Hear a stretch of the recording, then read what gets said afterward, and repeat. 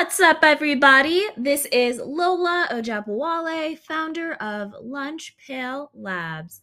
Welcome back to Lunch Pail Daily, my personal audio diary on building and growing Lunch Pail Labs, which is a digital product studio based out of Atlanta, Georgia. In today's episode, we're going to jam about timeouts, which might be the linchpin, the annoyance of using LLMs and apps and LLM frameworks in a lot of use cases.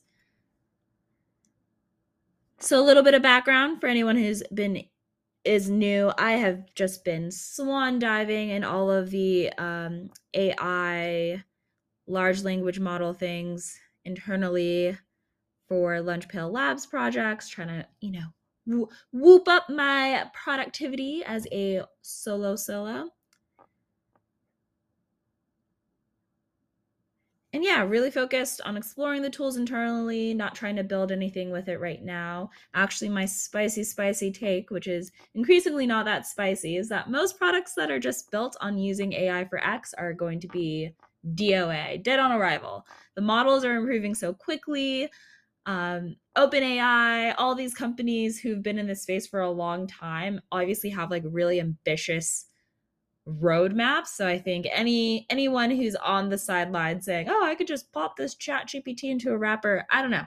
I don't know how those are going to do, but that's not what I'm really here to talk about today. But using it internally, lots of use cases, and having a ton of issues with timeouts, which I feel like with some of the frameworks, and this could be specific to Lang Chain and it might, and I think it's also just a thing of heavy AI processing, because a lot of tools, Bubble, Vercel, I feel like a lot of modern tools, no code tools, even some not no code tools. I guess we would say Vercel is definitely not no code, but developer tools are built around this idea of like APIs resolving relatively quickly. APIs, programming interfaces. So a lot of them will just boot or not even return a response if it doesn't process in quick enough of time. And I'm finding with a lot of the LLM chains and agents that I want to run in more like internal production workflows, not even external like customer workflows, is that it can't resolve, it can't execute because it takes too long, because it takes time to process, which I actually found surprising because I was using a lot of these in locally on my computer, not even deploying anywhere, and it worked totally fine. But that has been something that I've been finding as an issue. And I know for people who, for example, use Bubble, which is a no-code platform, want to use OpenAI, the timeout issues are pretty big barrier for being able to use a lot of applications. And the companies are working on it. I don't know if they'll.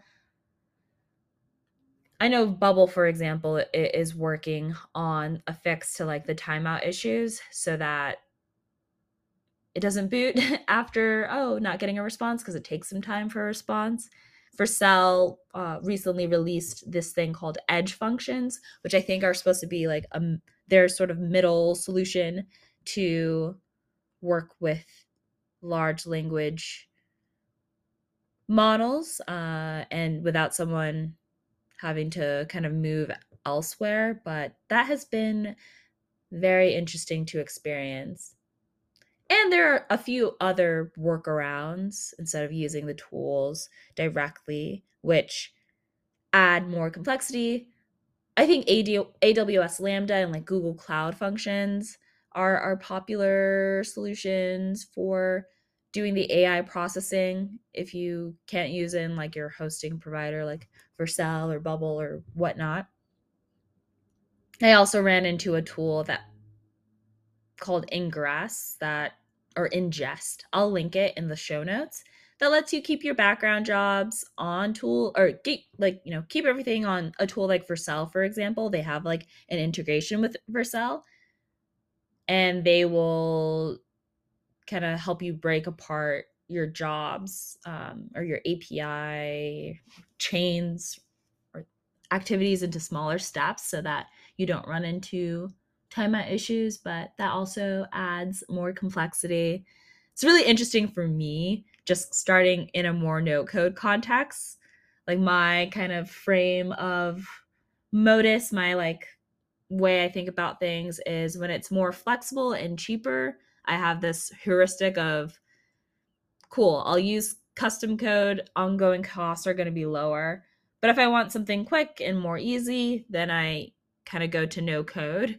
But seeing some of these potential stacks where you can put together a ton of different stuff and end up more expensive than a no code solution, it's like, wow, that makes no sense for me at least.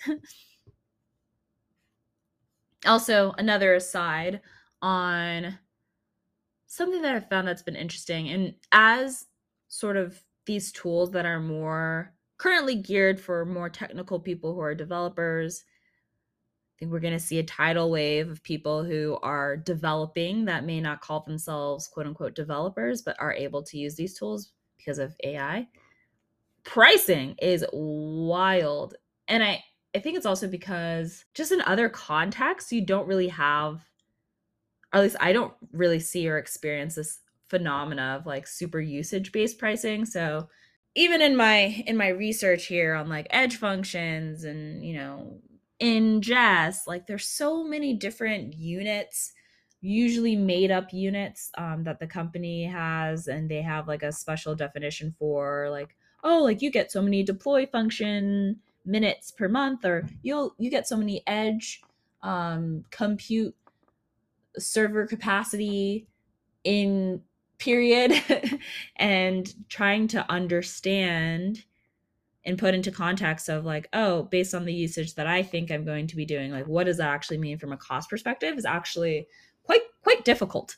So hopefully that's something in time that they will update and change. And while this whole episode is kind of knocking on timeout issues and how they're annoying with the tools today, I really do think it is a moment in time that other people will figure out probably as soon as I stop recording this episode.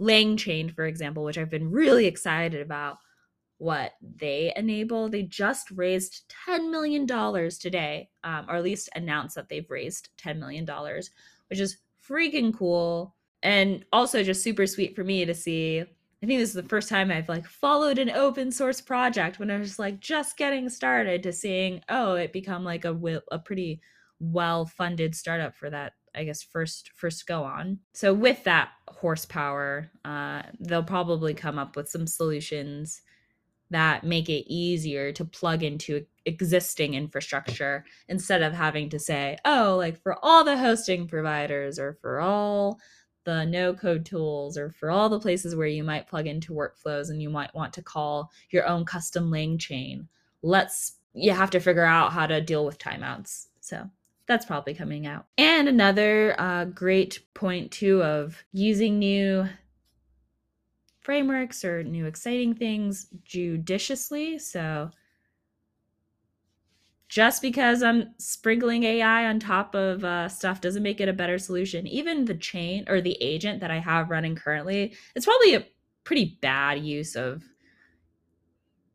using LLMs, because I could just call the API directly. Like there's actually not really, it's probably more efficient for me to interact directly with the large language model or with the API. And I think there's going to be a lot of places where companies or makers maybe overcorrect and try to put AI into everything when it doesn't even make any sense, or the user experience is actually much better just doing an API instead of chains and agents or whatnot. Definitely a balancing act, especially if you think about this time in the web where there's all this focus on like UX and speed in particular. At my old company, there's this whole initiative of like getting our search down to like 500 milliseconds or something. And AI is slow. So like the opposite of it, which if you think about, different alternatives, it's okay.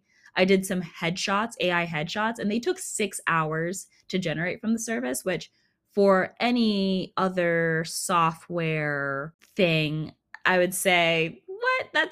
I'm not going to wait 6 hours from the computer to do anything for me. But when you compare it to like human headshots, cool. Yeah, saves you a lot of time.